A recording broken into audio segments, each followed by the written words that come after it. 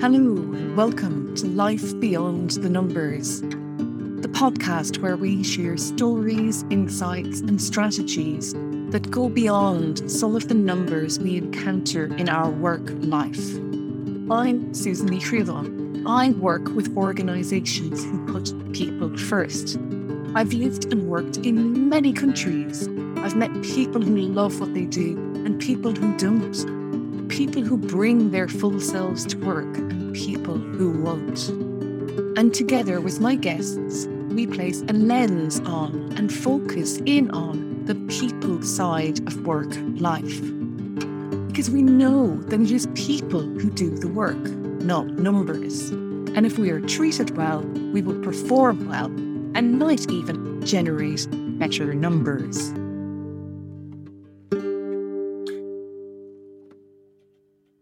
Susan, this is a bit of a change for you probably because normally you're the one interviewing interesting people, but it's your turn now. So can I just begin by asking you, life beyond the numbers or beyond the numbers, what does that signify?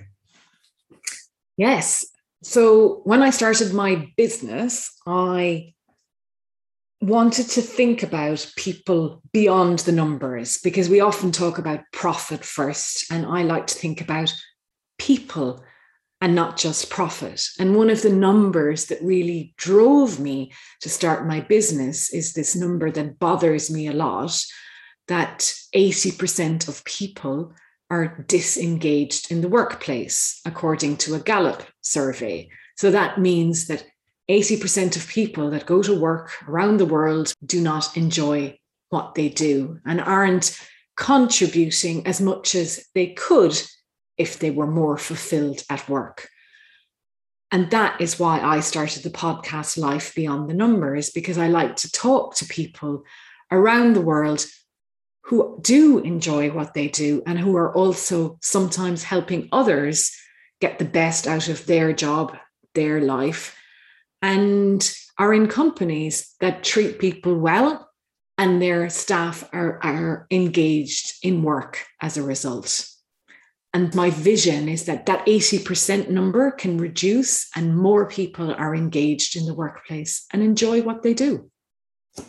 Have you always been in that 80% grouping that are not happy with what they're doing, or have you gone beyond that? Did you go beyond that? Oh, always, I think. That was the thing. I think I've always enjoyed my work for the most part. I loved the variety of the work that I did.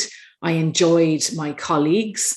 And it was only when perhaps there was bullying or there was management decisions that I was unhappy with that might influence my work, and I felt that I wasn't being seen or being heard or being listened to or appreciated, that I would think maybe it's time to move on.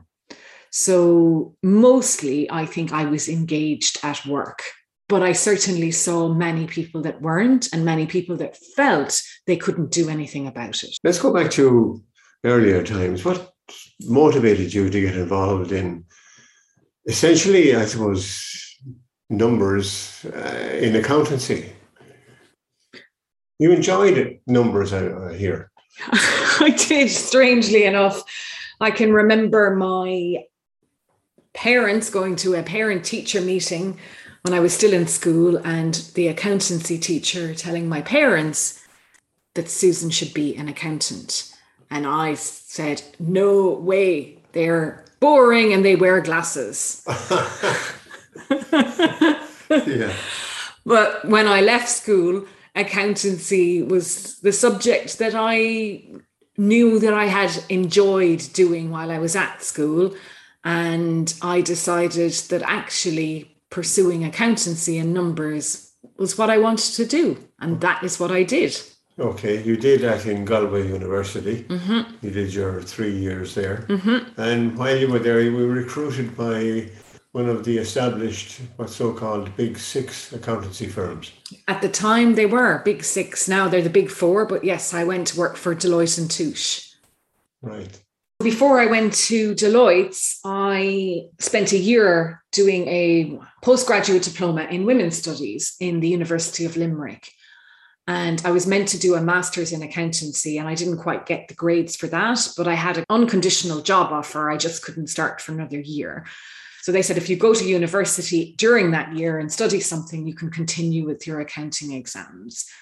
So I did some accountancy exams as well as doing the graduate diploma in women's studies, which was great because it opened my eyes up to the social sciences as well as just not being totally business focused. And I learned other skills, and I learned research skills early on.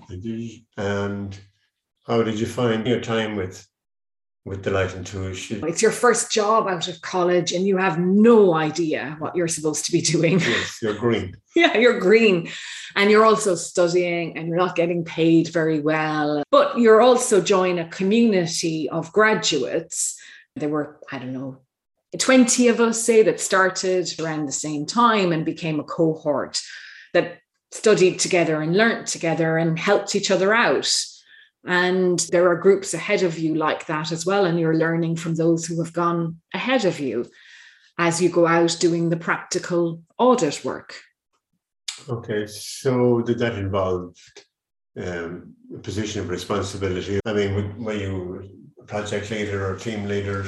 So you worked your way up. You started at the ground being a junior because you're, like you said, green. And, one of the first jobs I ever went out on, my audit senior never explained things properly to me. And when the partner came out to review, the partner was quite upset with the quality of my work. And I remember thinking to myself there and then, because the senior never came to my rescue. So I thought, well, I'm never going to do a piece of work again that I don't understand why I'm doing it. And I'm also going to make sure when I do become a team leader that everybody on my team understands their responsibilities and their work and knows why they're doing something. And so I carried that with me as I went through the years. I asked lots of questions and I always understood the concept and the context of the work. And then once I became a team leader, which was in my third year and fourth year, and I ran some really big audit teams up to, I think the biggest team might have been 15 members. And I made sure that every single person on that team understood their piece of the work that they were doing, why they were doing it. And when partners and managers came to review, that we were prepared for that, which is also just doing the work. But I suppose I took pride in having that responsibility and making sure there was quality. And studied alongside, passed my final accountancy exams. And then in April 2000, I decided to head to Australia, as many people did at that time. You decided to drop it all, or had you become disillusioned perhaps with where you were working? Or was your work unappreciated, do you think? Or I don't think the work was unappreciated then. I think that you came out with your qualifications. It was a training contract, an apprenticeship. And yes, there would have been work to keep you on. But I suppose maybe from the beginning, I always had this idea that I wanted to travel. And once you had that qualification under your belt, you were free to go somewhere and earn proper money while you traveled as well. And at the time, a lot of people went to Australia. That's what people did. So you just virtually walked into a job within a very short time of arriving there? I did. I'd say I had a job within a week of getting to Australia. Okay. And so you were there during the Olympics of 2000. I was, which was an amazing time, really. And I got to see Cathy Freeman, the Australian runner, win gold. And I saw Michael Johnson sprinting, and I saw Sonia O'Sullivan winning for Ireland. So there was, it was an amazing time to be in Sydney. And you travelled around, saw the country? Yeah, did Western Australia, the Great Barrier Reef, Whitsunday Islands, Tasmania, Adelaide, and then on to New Zealand as well, and so both North and South Island. So a lot of work, but also a lot of travel and fun. Okay. So from there, what happened next? So I got back to Ireland, and I worked locally Dingle on a short-term contract. And during that time, I realized that I wanted to see more of the world. And after living in Australia, I felt the best way of doing that was to live somewhere. So I really wanted to go to Africa and see Africa. And of course, Africa is huge. I couldn't just go to Africa. I needed to go to a country in Africa. So I decided to volunteer as an accountant with an international humanitarian organization called GOAL. GOAL are an Irish, Dublin-based organization that worked in many countries around the world. And they interviewed me and then offered me a placing in Uganda as financial controller. And this was voluntary, basically? The first year, yes, that I worked with them, I didn't get paid, but I got my accommodation and flights covered, and I got a stipend, a living allowance for food and so on. So you were based in Kampala, in Uganda, okay. Yeah. And did GOAL have an extensive presence out there at that time? So when I joined the office that time, it was quite small. There were about 30 national staff. We had 2 offices, one in Kampala and one in another part of the country. And our budget was about 700,000. In the time I was there, I spent 2 years with them. We grew to having a budget of 4 million, 6 offices, and over 100 national staff. And that was a lot of me working with the country director saying, we have the capacity to take on more work. And there was an emergency situation in the north of the country with the Lord's Resistance Army, who were roaming around and causing a lot of uncertainty. And we supported a number of communities up there as well with the work in that time. And did you visit some of these communities on the ground, or were you based in an office all the time? So I spent a lot of my time in an office, absolutely, looking after the accounts and giving cash to people and managing the banks and the audits and all of that. But yes, I got to the field as well, because the only way to really understand what you're doing is to see it from the ground up.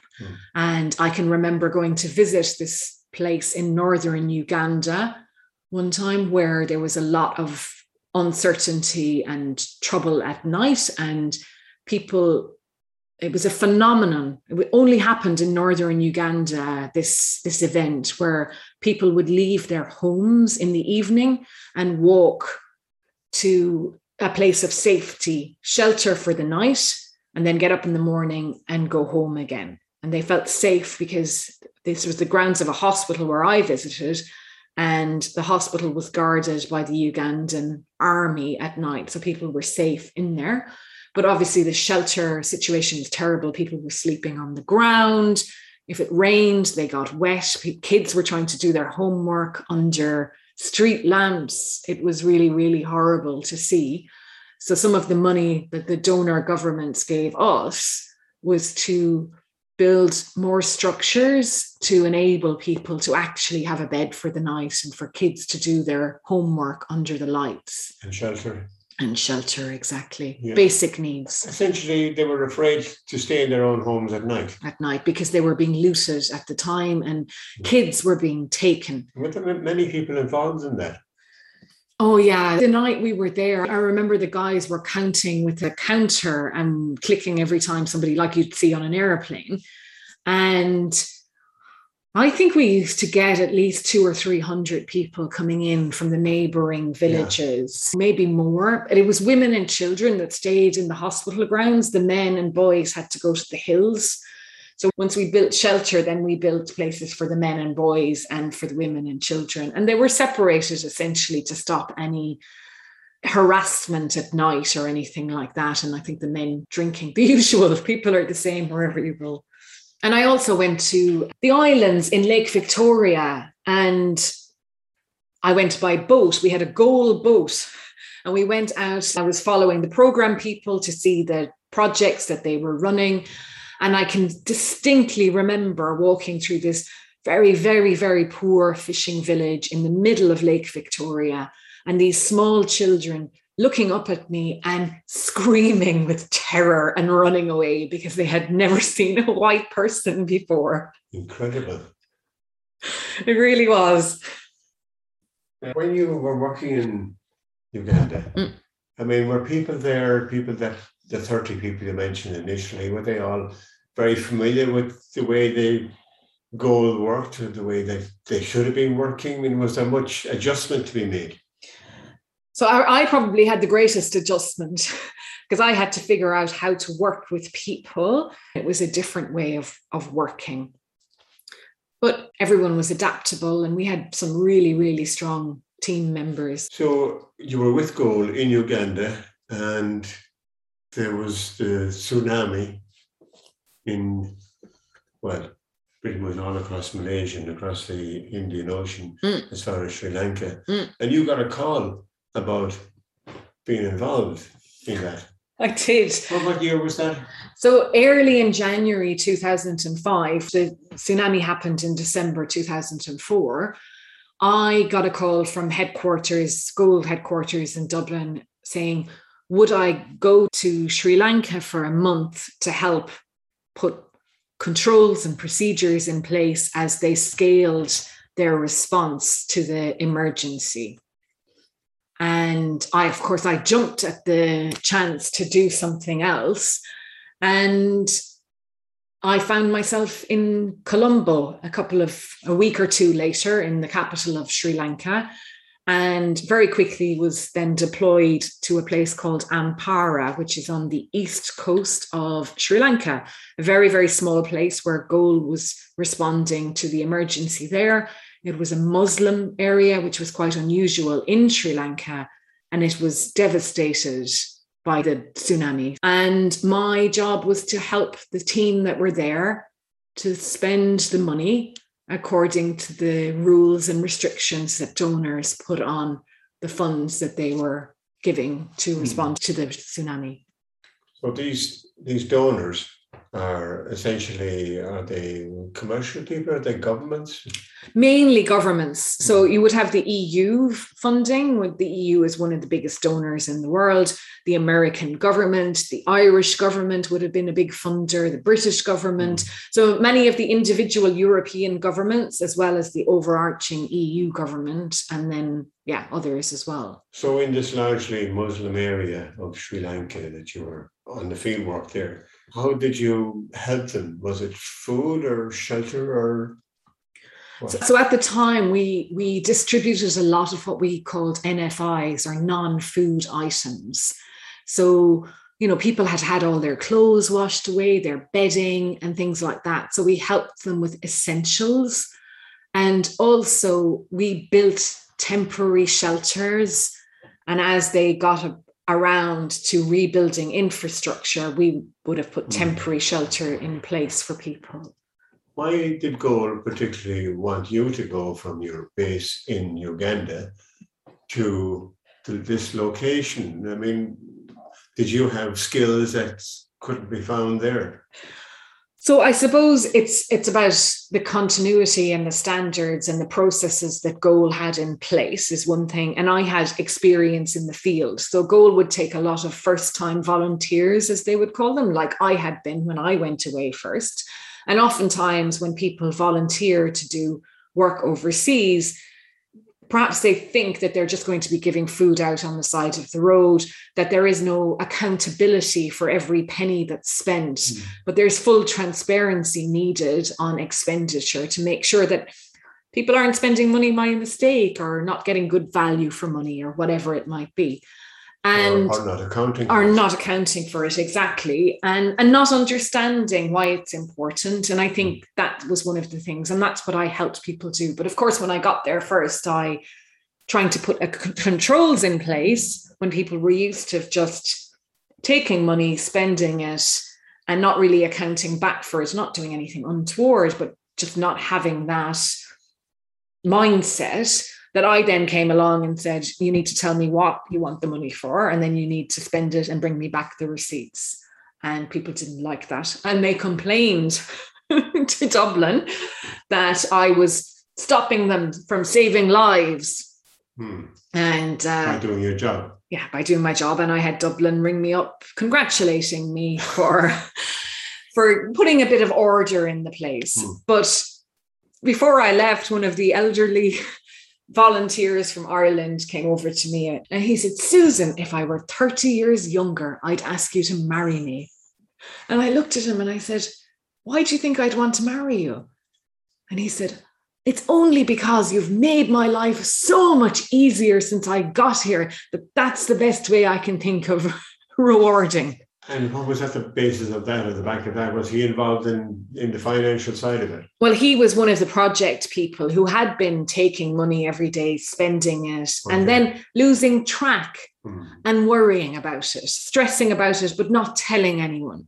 And so suddenly I came along and I showed him a system. And now he was sleeping at night. Okay, so that was an emergency, a natural disaster, and I think you encountered another one. But before we talk about that, you went back to Uganda and you were deployed in the field. When I got back to Uganda, I convinced the GOAL headquarters that they need somebody that could move around, that wasn't a country program, an office didn't depend on me, but that I became part of the technical team where they had medical people and engineers and so on, but they had no finance person. So I became the roving finance person for GOAL and very quickly found myself in Sudan, in Khartoum, just around the time tragedy struck because there was a helicopter crash where a senior member of the South Sudanese government was killed. Riots broke out in Khartoum. It was all quite scary. And it was my first experience of lockdown, even the term lockdown, because as a team, we got locked down for a week because there was so much insecurity in the area. We couldn't leave the house. So how did you survive food-wise? I think at the time, from what I remember, we must have had some stores in the house, like tins and things like that. But then national staff who would have been better connected and known the situation were able to move around and get deliveries to us of fresh food and so on. Yeah. But it was also quite frightening. Yes, because it was like a war zone, probably, if you say they were rioting there, and different factions, presumably. Exactly. And one side of the city was being attacked one day and another side the next day, and it kind of went back and forth like that. And was it all ground assault, or was it aerial? No, luckily it was all ground assault. And so you could hear shooting in the background and you could see places on fire and so on, but at least there was nothing being dropped from a height. So you were there, how long were you there? I spent 3 months in Sudan, and I'd say almost in my last week or two in Sudan, again, I get a phone call from Dublin saying there's been an earthquake in Pakistan. We need you on a plane tonight. Right. So off I went to Pakistan to help respond to the earthquake, which happened in early October of 2005. And I got into Pakistan probably 3 or 4 days after the earthquake struck. I experienced a lot of tremors during that time. I started out in Islamabad, opening up bank accounts, making sure we could transfer funds to the field, helping people as they came in from headquarters to help out, doing donor proposals with budgets, managing the cash flow, making sure the safe money was kept. People were bringing cash into the country for us because the banking system wasn't up and running. And I also deployed to the field on a couple of occasions and saw the devastation that the earthquake had caused in Kashmir. What about your relationship with the people who are working on the ground there? Again, you're in the position of having to control the finance. Was there a resistance? There's always resistance to finance. But I learned over the years that once you explain to people why we do things the way we do things, people usually understand. So it's not like ordering people, you have to do it this way or you have to do it that way. It's taking a bit of time to sit down with someone to explain to them that actually the reputation of the organization is at stake if the finances aren't managed correctly. And also it's a protection for them. So was there ever an occasion when, on the different projects that you worked on, that people perhaps didn't account fully for funding, or did you ever have to fire people? I had to fire a lot of people over the years, and sometimes for theft or for attempted fraud, or they falsified documentation. And yes, so I've had to fire a lot of people, conduct a lot of investigations and disciplinary hearings. And it's also a very, very difficult thing to do, to sit down with somebody and end their employment. Especially a lot of the people I worked with had families dependent on them, and they were already poor from an economic perspective. Yet if they broke the rules, then there had to be consequences. So initially it was probably very difficult for you, as it would be for anybody, to fire somebody. But as the years went by, did it become easier? It's a funny one, isn't it? Because I got more comfortable at doing it, but I always found it stressful. I would have that feeling of, oof, this is something really big now today, and I have to be there for that other person. So even if I feel nervous or upset, I need to keep that, because this firing is not about me, it's about the other person. One of the things that I learned, I suppose, that people don't hear what you're saying when you deliver bad news often. They hear it and they go into some sort of shock, and they'll ask you the same question over and over again until it resonates with them. And I learned to sit there in silence until they were ready to ask those questions. And I would repeat the answer as many times as they needed, because people were in shock.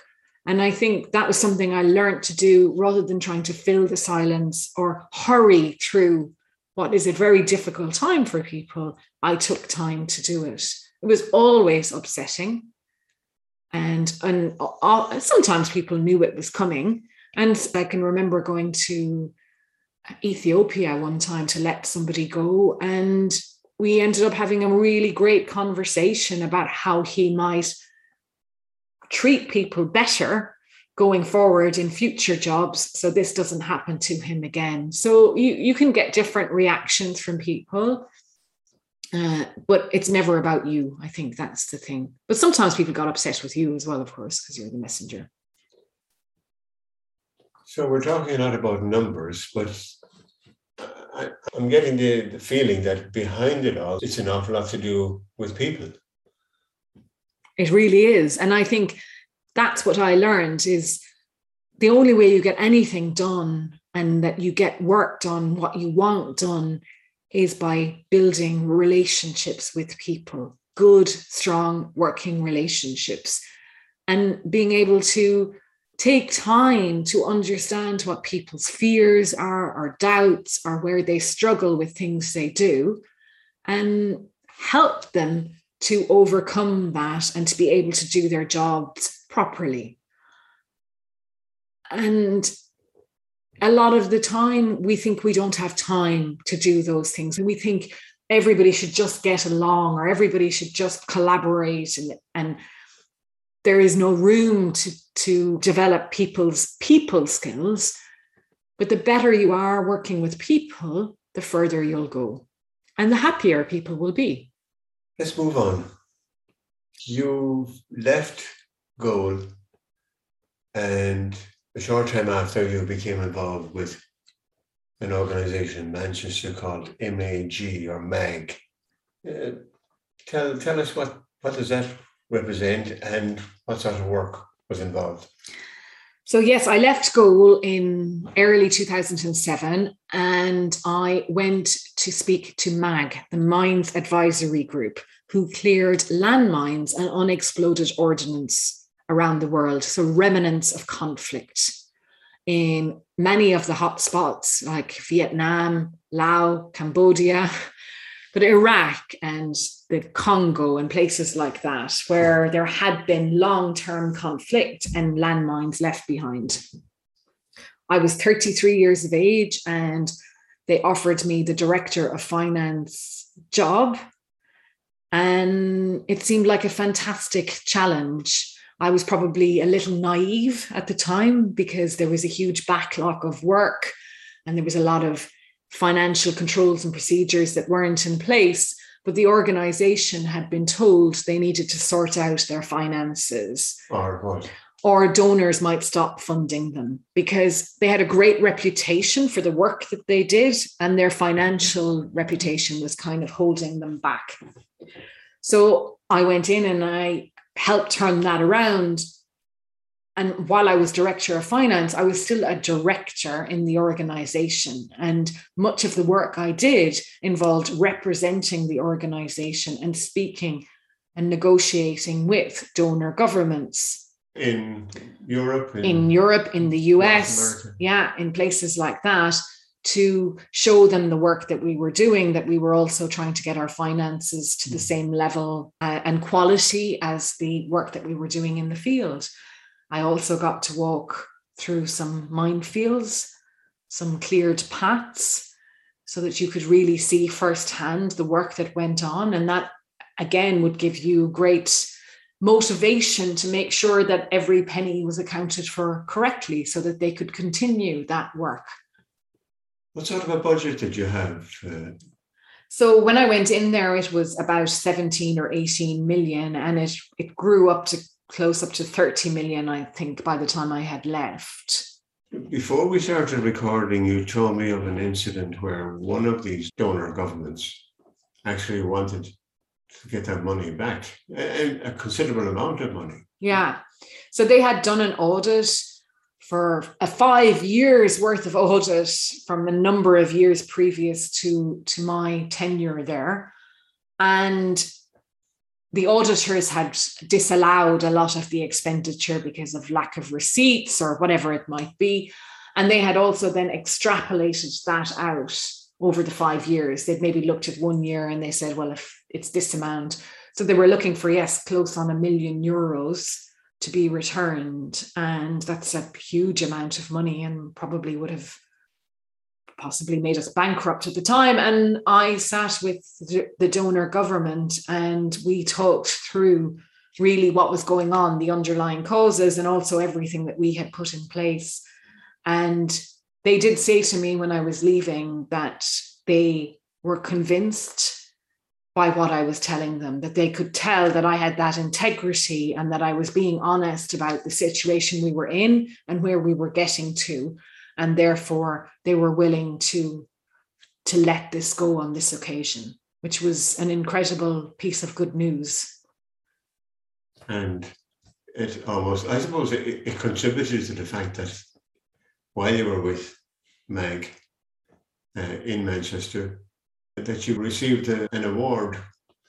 Tell the listeners about that. Yes, so I was nominated for a Manchester Cranes Business 40 Under 40 award.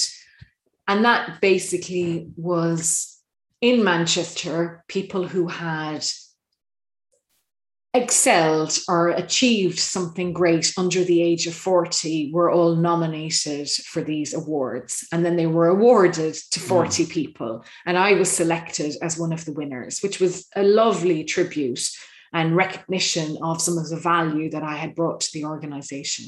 Right. And how much under 40 were you at the time? I was a good bit under 40 at the time. I must have been 35 or 6 then. You left MAG, the Mines Advisory Group, and you came back to Dublin. I did. I needed a break probably in one way after a long time working overseas. And I decided I would like to go and study nationalism and ethnic conflict. As an Irish person overseas, I had become very interested in what my Irish identity meant to me and to others and why people fight for their countries and causes like that. So I found a master's in UCD and I studied that there. And I learned a lot about group dynamics and identities and what they mean to people. And actually, it helped me so much more in my work after that, because I understood a lot more about motivating people and teams from that, because a lot of it was almost the psychology behind groups and teams. And what was your thesis? Well, so I did my thesis on the variation of sexual violence in armed conflict, looking at where rape had been seen as a weapon of war and trying to show that it wasn't inevitable, because there was a lot of talk at the time that rape was always inevitable. And I looked at conflicts where rape was used as a weapon of war, but I also found conflicts where rape wasn't used as a weapon of war. And I think the very interesting thing, which also for me shows about organizations, is if the commander who was in control of the group, the armed group, whether it was the army or a non-state actor, said there was to be no rape, or rape was not to be used as a weapon, then it wasn't. And he set the tone for the culture, or she. And that's the same in organizations often. It's the tone at the top that sets the culture for an organization. So if somebody at the top says, we're putting people first, that is the culture I want, then the organization will be like that. So a company is only as good as the people who work for it. And if they're treated properly and there's no bullying, they get the best out of them. Exactly. Right, so you're off again. This time to Geneva.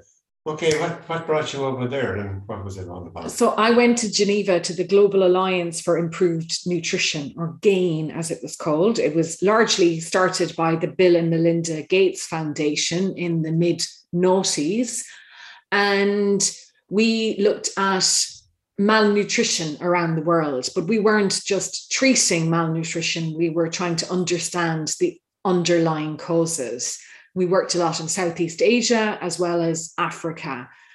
And I went in to work in finance on a 3.5-month contract. And I stayed for 6.5 years and changed jobs a couple of times, including being the interim agriculture and nutrition program manager, where I learned about large-scale food fortification and fortification of rice. And a lot of it was about putting micronutrients back into food. So you were trying to, the process was improving the diet. Exactly. Improving the diet. Exactly. That's what it was about. And, you know, in a lot of countries, the soil has eroded over the years, or things have happened. The nutrients have gone out of the soil. They're not always in the vegetables that are grown. And so it was about ways of researching how things might be done better going forward, and adding vitamins into milk or to vegetable oil and things like that people take every day. So you were traveling a lot. Yeah, I spent a lot of time, particularly in Bangladesh. I spent a lot of time in Bangladesh, where, interestingly, the Bangladesh government were sued by some of the oil refineries there because they didn't want to. This is a vegetable oil. Yeah, vegetable oil refinery. They didn't want to take on the cost of fortifying the oil with minerals and vitamins. And we were named in that court case. So there was a lot of focus on us, and also a lot of time spent negotiating with the government on how to represent, talking to lawyers, and being in the background of all of this happening, with some influence over how we addressed and tackled things as well. And eventually the government won and the case was thrown out, which was a fantastic achievement. And Bangladesh is a very interesting country to work in. And I spent a lot of time with the staff there, because we used to have turnover of staff, and there was like some bullying going on in the office, and we had to kind of root it out. And often some cultures are very good at speaking out about wrongdoing, and others, the command and control is so strong, it's often very hard to figure out what's really happening. So I used to spend time in the office. I might stay there for 3 weeks, hoping to pick up on the dynamics of what was really going on. And of course, you only understand what people want you to understand because they can speak a different language, and all of that. But I won people's trust over my time coming and going, to the stage where people would come to me and say, we need you to come out and help us sort out a problem we're having. And I always felt that was great when I knew that people trusted me, and they also knew that I wouldn't just talk about it to anyone else. And I can even remember one day being there investigating something that was happening. And I told each person as they came into the office and sat with me that my notes were being kept in Irish so that they could say anything they wanted. And I would show them the Irish handwriting. And it was great to have that extra skill that allowed people to trust me even more. So they told you. They told me what was happening, and we were able to sort it out and deal with it. Okay. Yeah. So you stayed 6.5 years in Geneva while traveling around as well, part of that. And then you decided enough is enough. I'm going to paddle my own canoe and set up my own business, which brings us back to the start of this interview, beyond the numbers. So essentially... the big number that I like to talk about, that I said at the beginning, is that 80% of people are disengaged in the workplace. And personally, and from my experience, I feel that there is a lot of micromanagement and bullying and bad practices with people that have gone on over the years. And I think it contributes to some of the mental health and well-being issues that we hear a lot about now. And I feel that I'm able to take on a lot. I like to be able to sit down with people and understand what's really going on by diving a little deeper into fear and doubts and the answers that they'll give when asked why they're behaving in a certain way, or somebody who is troubled by having a terrible boss and doesn't know how to deal with it, that they can also have someone to confide in. And, some of the people I speak with will often say to me, oh my God, it was so good just to be able to talk to somebody, because I don't have a peer in my organization that I can have this conversation with. And you understand what's going on. And just having someone listen to me helps so much. So I think sometimes, especially if we're independent and we're good at what we do, we want to be able to solve our own problems. But that old saying, a problem shared is a problem halved, is very, very true. And I like to be able to look at things with some compassion as well as empathy, to tackle issues that maybe people want to sweep under the carpet, so that they're out in the open. And actually, as you open things up, people respond better to each other. They start to trust each other better. And then they feel seen, they feel heard. And as a result, they contribute better and profits go up. So it's almost like magic, but it's not. But it's something that a lot of us think we don't need help with, or it doesn't need to be tackled. And I really can see how it does. And it's wonderful to work with people and see that change. So having heard all that, what's your vision for the future of your work or work in general? Yeah, so we've just been through such an interesting time where work has really changed with the pandemic and how we work with one another, and remote work, hybrid work, in-person work. And what I would really like to see going forward is behaviors that have been brushed under the carpet actually come out in the open, that we look at some of the underlying causes of poor mental health in the workplace as being related to bullying and micromanagement, and that they're tackled, and that 80% number I talked about earlier on is reduced, and reduced significantly. So people feel valued for the work they do. They're seen and they're heard, and the world can see beyond numbers. Thank you for listening today. And if you enjoyed this episode, please share it with someone you know who would enjoy it too. I believe we are all entitled to enjoy our work, and the future of work life will be changed by those who put people first and create more fulfilling work lives for themselves, their colleagues, their teams, and organisations. If you have any suggestions for topics you'd like to have covered, guests you'd like to hear from, or questions for me, please drop a line to susan@beyond-thenumbers.com. And finally, please consider leaving a review.